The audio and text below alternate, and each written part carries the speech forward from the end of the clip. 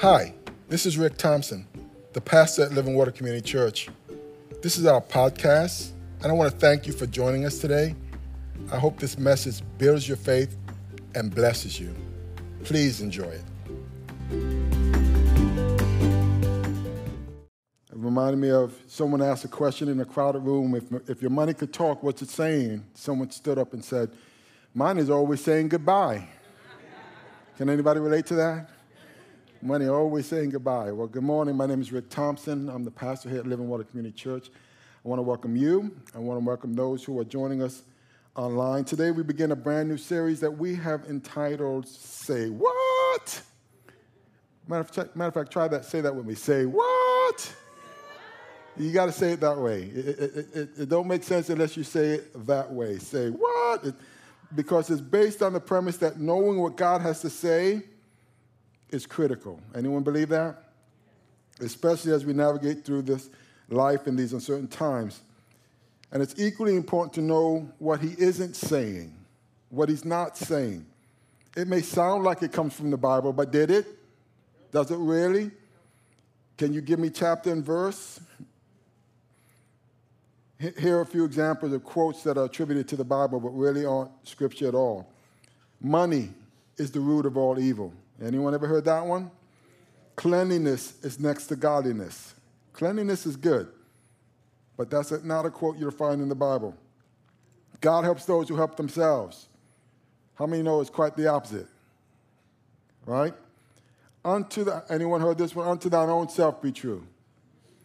I see people with tattoos of that. That is, the concept of that is in the Bible. You'll be surprised who you're quoting. And what exactly is the unpardonable sin? You've committed the unpardonable sin. There are people who are constantly saying stuff along those lines. What is it? With a lot of these topics we're going to be tackling starting today and over the next few weeks. And I want you to take the time to make a commitment to say, I'm going to be here for these next few weeks for these messages. Now, if you're listening to me online, I'd like for you to like and subscribe and share this message. Like, subscribe, and share this message if you like what you hear. Say, what is the message? Now, we're going to hit on the first one, the one that says money is the root of all evil, if you haven't guessed it. I've heard people quote that, misquote it often over the years. It's in the Bible, but you'll be surprised to know that they've dropped off a few words which absolutely changes its meaning. This is what it says in the Bible, 1 Timothy chapter 6, verse 10. Help me out. For the love of money is the root of all kinds of evil. Do you see that? Some people eager for money have wandered from the faith and have pierced themselves with many griefs. And so right away we see that it's not money that's the root of all evil. How many know that we need money? I'd rather have money than not have money. Come on, somebody. We need money. The problem isn't money. The problem is the love of it. The love of money is an easy trap for people to fall into because of the deception that it's somehow going to be the cure-all and the be-all for all of our problems. That somehow it's going to be the key to the happiness in our life. If I just had enough of it, I'm going to be happy. How many of you know there are very unhappy rich people in this world? Come on, somebody. The preceding verse of 1 Timothy chapter 6, verse 10 speaks to this. In 1 Timothy 6, 3 through 9, it says, if anyone teaches otherwise and does not agree to the sound instruction of our Lord Jesus Christ and to godly teaching, they are conceited and understand nothing. They have an unhealthy interest in controversies and quarrels about words and results in envy, strife, malicious talk, evil suspicions, and constant friction between people of corrupt mind who have been robbed of the truth and who think that godliness is a means of financial gain. But godliness with contentment, the Bible says, is what? Is great gain. Why? For we brought nothing into this world, and we can take nothing out of it. But if we have food and clothing, we will be content with that. Those who want to get rich fall into temptation and a trap and into many foolish and harmful desires that plunge people into ruin and destruction. 1 Timothy 6:9, the Message says it this way, that last verse, but if it's only money that these leaders are after, they'll self-destruct in no time. In other words, when your life becomes an endless pursuit of money or the mighty dollar bill, you will eventually, the Bible says, self-destruct. I've said this before, and I'll say it again, and I'll continue to say it. Listen closely. God does not have anything against us having money. If he did, he'd have to apologize to some of the people in the Bible. Some of the richest people in the Bible who followed God, had money. They had riches. They had resources. Abraham and Solomon and the like. All right? His problem comes when money has us. Come on, somebody. Are you guys out there with me? Or when money is controlling us. Or when money is the first thing and the last thing on our mind all the time. When money becomes an idol in our lives. He doesn't want anything to become an idol in our lives. Not money, not substances, not anything to be an idol in our lives. But when money becomes an idol, believe it or not, this is something that could affect both rich people and poor people. It's not exclusive of only rich people have this problem. No, this is a problem for everybody. A few years ago, I was talking to my pastor friend of mine about the tithe. And he said he believes in it, but he knows people who don't have the tithe to give. And so during the conversation, I kind of let it go for a while. And I asked him for clarification. I circled back. I said, when I came back to the subject, I said, how do you not have the tithe to give? How does that work? Because my point is, he gave me his example. Sometimes you have more month than money and all that stuff. And we've heard that before, right? But my point is simply this. The tithe is built into the supply. Write that down somewhere. The tithe is built into the supply. In other words, if God gives you, well, I took this out. Might as well do that. If God supplied you with $1, what's the tithe? That's not complicated, right? If God gives you $1, the supply, the tithe is built into it. It's 10 cents. If God gave you $5, what's the tithe? Some of you are thinking hard. It's 50 cents, right? $5, 10% of that.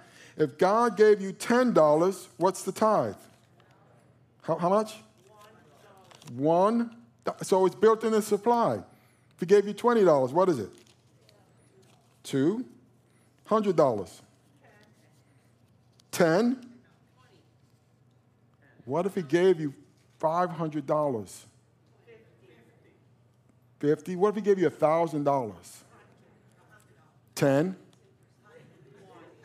Then it starts going backwards again. in some people's mind. So the tithe is built into the supply. So who can say that God gave them nothing? Who can honestly say that?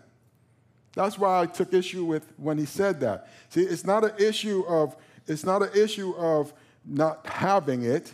It's an issue of discipline in a lot of cases. Some people aren't disciplined enough to do the tithe. Some people are not obedient to the tithe. Some people are not trusting in the tithe. They don't believe that God's going to supply their needs, so they don't do it. But it's never an issue of not having it because it's built into supply. Does that make sense? And so for that reason, listen to me, there are people who will remain chronically in need because they keep a tight grip on their money or the supply or the source that God gives them. And consequently, their money has a tight grip on them, and they refuse to release it to God so that he can bless you. Come on, put up your hands like this. Everyone do this. Put your hands up. Now open it up. Open it up. Open it up. Now close it again. Now open it up. Now let me just tell you this. God doesn't need your money. He wants your heart. Amen? And unfortunately, the place that he finds many people's heart is surrounding their treasures, and their treasure is their money. So when he's going after your money, he's actually touching a heart issue for some people. And he's saying, listen, this should not be a priority or the number one priority in your life. I should be the number one, or he should be the number one priority in our lives. Does that make sense? Now let me remind you of what verse 7 says. Again, he says, we brought nothing into this world, and we can take nothing out of it. No U-Hauls at funerals. You are not taking any, when you and I die, you're not bringing your money with you. You're not bringing your stocks and your bonds. You're not bringing your 401ks. You're not bringing, what's the new thing out there today? Bitcoin and Dodge. Is it Dodge? Doge? What is it the new thing that everyone's out? You're not bringing any of that with you. You're not bringing your fancy cars. You're not bringing your house. You're not bringing your fancy shoes. They may bury you in your fancy shoes, but it's still going to be there. It's not going with you into eternity. And so when the scripture says, listen, we brought nothing into this world and we can't take nothing out, that's what it means. You're not taking anything out of this world with you. That's why the Bible teaches us that with the supply that he gives us, he tells us to be generous or to be open-handed. If God can get it through you, he'll get it to you. In other words, we need to open up our hands, and when we open up our hands, the blessing comes. Does that make sense? Now, there's a caveat to that. You can't just open up your hands anywhere. Some people say, well, Pastor Rick, I've heard that message before, and so I opened up my hands. I opened up my hands in Atlantic City, and now I'm broke. What happened in Vegas stayed in Vegas, including your money. Come on, somebody. Some of you have been opening up your hands to the Macy's catalog a little bit too much. You know what I'm talking about, right? Or the Lord and Taylor's. I'm not looking at anybody. So don't point no fingers. But I know those packages are steady showing up at your house. Matter of fact, they made it easier than they ever been before, right? We got a pandemic going on now. Now there's no reason to go into the box stores. I can just get the little catalog out, and I'm opening up my hands to that. And now you're having the issue of more money, more month than money. Now you're having the issue of the shortages because you're saying, yes, you are generous, but you're generous and not in all the right places. Come on, somebody. Anybody know what I'm talking about here? Yeah, some of us, it's the big toys like the cars and and the boats and all those other things. The big screen televisions. All right? You got to be careful as to where you're opening it up.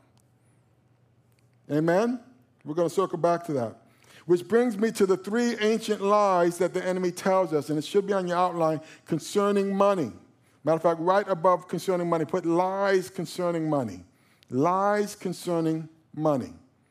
The first thing he tells us is that our wealth is the measure of our worth. Our wealth is the measure of our worth. The second thing is that our wealth is the source of our security.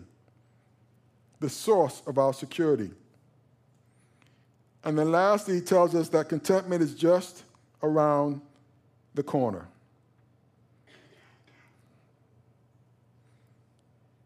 Now let's take the first one first. Our wealth is the measure of our worth. How many know that that's not true? This is what the Bible has to say about that. Proverbs 11:4 says, riches won't help on the day of judgment, but what does? Right living can save you from death. And so Jesus tells us a story that kind of illustrates that point. In Luke chapter 12, verse 15 through 21. He says, then he said, beware, guard against every kind of greed. Life is not measured by how much you own. Then he told them a story. A rich man had a fertile farm that produced fine crops. He said to himself, what should I do? I don't have room for all my crops. Then he said, I know, I'll tear down my barns and build bigger ones. Then I'll have room enough to store all my wheat and other goods, and I'll sit back and say to myself, my friend, you have enough stored away for years to come. Now take it easy, eat, drink, and be merry. But God said, you fool. How many know that God's always going to get the last word? God said, you fool. You will die this very night. Then who will get everything you work for? Yes, this is Jesus talking. Yes, a person is a fool to store up earthly wealth, but not have a rich relationship with God. He's not against the storing up of earthly wealth. He's against not having a rich relationship with God. Come on, somebody. That's what he's against. He's against doing all this stuff and ignoring your Creator. Luke 12:31 tells us the order in which we should prioritize our lives. He says, seek the kingdom of God. Help me, somebody. Above all else. Above all else. What does that mean, above all else? It means first. It means numero uno. It means the top spot. Does that apply to your relationships? It absolutely does. God wants to be first in your relationship. Does it apply to your children? Yes, it does. Does it apply to your finances? Yes. Above all else means just that. Above all else, seek the kingdom of God. And then what would happen? Then he will give you what? Anyone have needs in here? Especially do we have needs in here? Come on. Especially during these times that we've been going through. We have needs. That's the secret to getting your needs met. Is to put God first in every area of your life as best you can. And then allow him to direct your generosity and to bring blessings into your life. Does that make sense? Because he's our source. We're going to see that in just a moment. Our wealth is never the measure of our eternal worth, but neither is it the source of our security. Proverbs 23:5. It says, riches disappear in the blink of an eye. Wealth sprouts wings and flies off into the wild blue yonder. That's your money saying goodbye. Come on, somebody. I mean, think about it. How many rags to riches, back to rags stories have we heard about the lottery? I've shared a few. We've heard about Jeffrey Dampier, $20 million in the Illinois lottery. He had a tragedy that happened to him. His wife won. He and his wife won $20 million prize back in 1996. He used the winnings to help his family, which was good, by buying them houses and the like. He also started a gourmet popcorn store in Tampa, Florida, which performed quite well and provided jobs for his family. But in July of 2005, Dampier went to visit his sister-in-law and her boyfriend, because she claimed that she had car trouble, and her boyfriend pulled out a pistol on him, and the two kidnapped him and killed him for his money. They unfortunately were convicted in 2006 and received life sentences for their crimes. There was Evelyn Adams, $5.4 million in the New Jersey lottery. In the mid-'80s, Adams won the lottery twice, once in 1985, again in 1986, to defy all odds against her. The New Jersey native won a cool $5.4 million, but was a heavy gambler. And with Atlantic City being located in New Jersey, it wasn't long before Adams had lost all her money. Today, she now lives in a trailer park and is flat broke. How about Luke Petard, $1.9 million in the UK lottery? $1.9 million may sound like a lot, but it's not. Welsh-born Luke Petard, he won $1.3 million, but it's equivalent to 1.9 over here, in 2006, but spent it all on a trip to Canary Islands, a wedding, and a house. A year and a half later, Petard was forced to take up a job at McDonald's flipping burgers. That's him. He says he's happy, though, and his leftover winnings will collect interest. He's happy. He had 1-point-something million, and he's working at McDonald's. Does that make sense to anybody? Maybe preachers do a little bit better. Billy Bob Harold Jr., $31 million in Texas lottery. Listen to his story. A Pentecostal preacher working as a stock boy at Home Depot hit the $31 million jackpot back in 97. And first life was good with Billy Bob, buying a ranch, 6 other homes. How many homes do you need? Several new cars. Like many others who win the lottery, he was unable to simply say no when people asked him for a handout. Later in life, he ended up divorcing his wife, eventually committed suicide. The stress apparently too much to handle for this lottery winner. Folks, I'm not making this up. It does, however, seem consistent with what the Word of God teaches. Put that back up there, Proverbs 23:5. Riches disappear in the blink of an eye. Wealth sprouts wings, what does it say? And flies off into the wild blue yonder. Listen to what the psalmist said in Psalm 49, verse 7. He says, no one can redeem the life of another or give to God a ransom for them. The ransom for a life is costly. No payment is ever enough so that they should live on forever and not see decay. For all can see that the wise die, the foolish and the senseless also perish. leaving their wealth to others. The tombs will remain their houses forever, their dwellings for endless generations, though they had named lands after themselves, Washington Street and Grant Boulevard and the like. Though they've named lands after themselves, people, despite their wealth, do not endure. They're like the beasts that perish. This is the fate of those who trust in themselves and of their followers who approve their saying. Folks, it's not about the money, and the wealth will give you only an illusion of security. Does that make sense? And of course, there's the last lie. The last lie is contentment is just around the corner. In other words, if I had a little bit more, then I'll be happy. If I had just a little bit more, then I'll be content. There's a lot of people that have fallen into that trap. If I had just a little bit more, caught in that trap. Ecclesiastes 5:10 says, whoever loves money, what does it say? Help me. Whoever loves money never has enough. Whoever loves wealth is never satisfied with their income. This, too, is meaningless. The New Living says those who love money will never have enough. How meaningless to think that wealth brings true happiness. Are we listening? Are we hearing what the Bible says? I'm talking to someone out there today. If I could just make a little bit more, then things would be better, could be a trap. We need to be careful about that syndrome. Again, God is not against us making money or having money, but when it's tied to our emotional state. In other words, when I have money, I'm happy.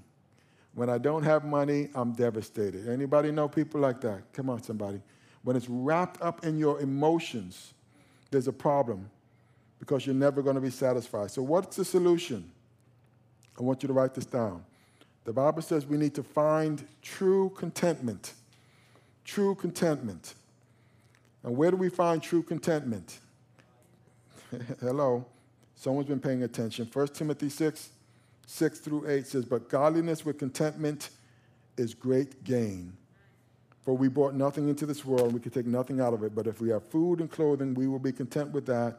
In other words, it all starts with God. It starts with God.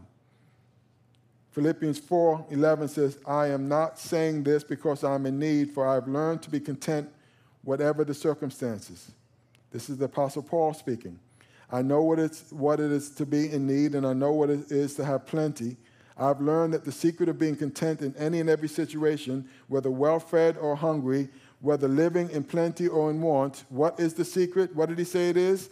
Say it out loud with me. I can do all things through him who gives me strength. I can do all things. Who is him? Through Jesus who gives me strength. That's a word for somebody. Hebrews 13:5. Keep your lives free from the love of money and be content with what you have, because God has said, never will I leave you, never will I forsake you. So we say with confidence, the Lord is my helper, I will not be afraid. What can mere mortals do to me? In other words, we have something more than material or money on our side. We have our Maker. Come on, somebody. We have our Maker on our side. And so we can declare with confidence in face of whatever situation, the Lord is my helper. I will not be afraid.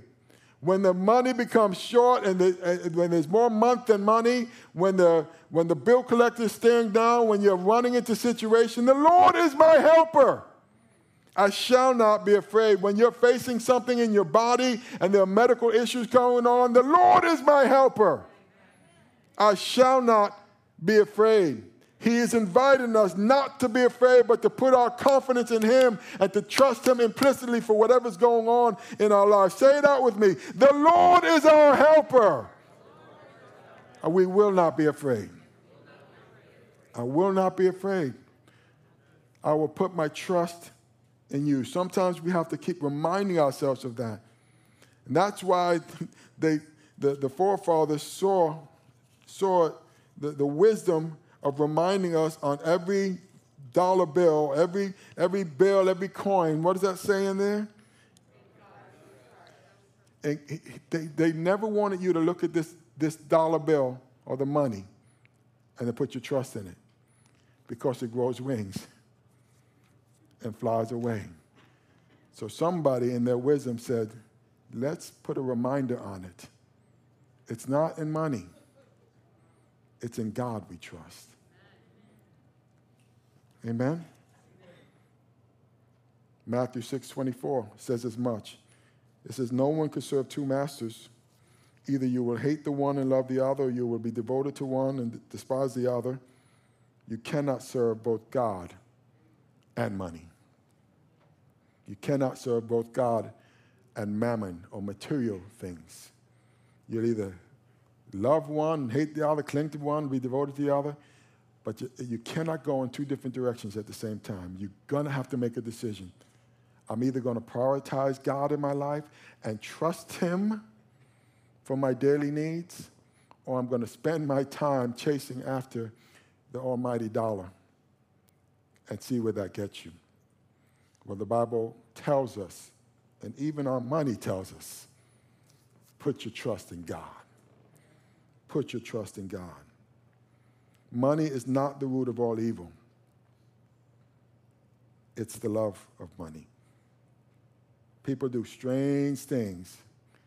In some places in this world, your life ain't worth $5. Come on, you know what I'm talking about. Because people love money, what they will do for money. Some people will kill, yeah. They'll sell their own children because of money, because they want that money. It's the love of money that's the root of all evil. Proverbs 28:19 says this, those who work their land will have plenty of food, but the ones who chase empty dreams instead will end up poor. A truthful person will have many blessings, but those eager to get rich, help me somebody, will be punished. So the solution is to find true contentment, and that all starts in a relationship with God. It starts with God. So how do we get that? By pursuing, write this down, it's your last filling, by pursuing and prioritizing Jesus in our lives. Seek first the kingdom of God and his righteousness, and all these things, and you look up the word all in the Greek, and it means just that, all. All these things will be added to you. And he's telling you to put me to the test. Put me to the test when it comes to generosity and with the supply that he gives you. Put me to the test in those areas. That's the one place in the Bible where he says, test me, is in your giving, is in your supply, and see if I will not open up the windows of heaven for you. It's never an issue of supply, though. It's an issue of obedience and trust. Do I trust that he's going to do it? Or am I going to obey what he's telling me to do? But the supply, the tithe is in the supply. Does that make sense? So God calls us to pursue and to prioritize Jesus, and he tells us that we can do all things through him who strengthens us. Whatever you're facing, you can do this. You can make it through this. Whatever difficulties coming your way, you can do all things through Christ who gives you strength. Amen? Amen. Now let me just remind you, 1 Timothy 6:10 through 12. It says, for the love of money is the root of all kinds of evil. Some people eager for money have wandered from the faith and pierced themselves with many griefs. But you, man of God, you, woman of God, flee from all this and pursue righteousness, godliness, faith, love, endurance, and gentleness. Fight the good fight of faith. Take hold of eternal life to which you were called when you made your good confession in the presence of many witnesses. What's the good confession in the presence of many witnesses? It's when you accepted Jesus Christ. Amen? When you said, I'm not ashamed. Anybody in here willing to say, I'm not ashamed? of Jesus in my life? Put those hands up. I'm not ashamed of him. That's your good confession. That's your confession in the presence of many witnesses. That's you saying, I'm a believer in Christ and I trust God implicitly to meet all my needs, to meet my spiritual needs, to meet my physical needs, and yes, to meet my financial needs. The Lord is my helper. I shall not be afraid. Amen. I shall not be afraid. How do I take hold of eternal life? You take hold of Jesus. We walk in the contentment of knowing that if we have God, we have all that we need. Does that make sense? And so as we come to a close this morning, that's really the question that you need to ask yourself. Have I prioritized God in my life? Do I have him in my life? And if I haven't, what needs to move up and what needs to move down? God is asking you to examine your heart to see if there are any idols. Is there an idol? Is anything that's above him? Is it that you love more than him? That's what an idol is. And so he's asking you to remove those things because those things cannot meet your needs like our God can meet our needs. And he's asking us to put our complete trust in our risen Savior, Jesus Christ. As we come to a close this morning, it'd be my privilege and my honor to just lead you in a prayer of commitment to him. Those who are listening online, if you've not yet done so, it's not that difficult. You cannot serve both God and money. You cannot serve both God and mammon. You have to make a decision. Either God is going to be your God or something else is going to be your God. And he's saying, those are dumb idols. They cannot meet your needs like God can. He's saying, choose me. Choose Jesus. I'm going to ask everyone to bow their heads and close their eyes.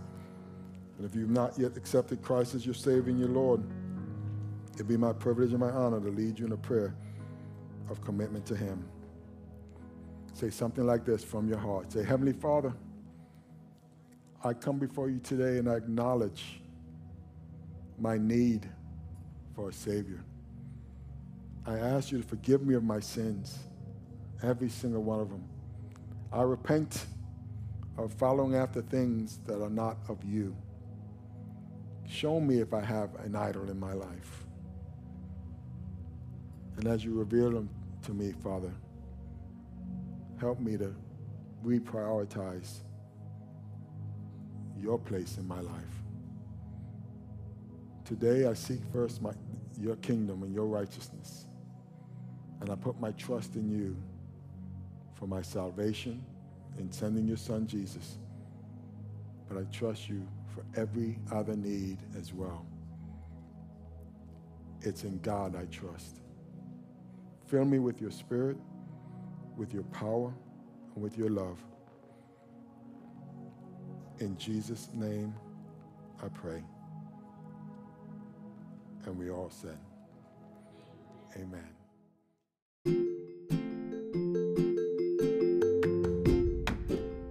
Thank you so very much for listening to this message.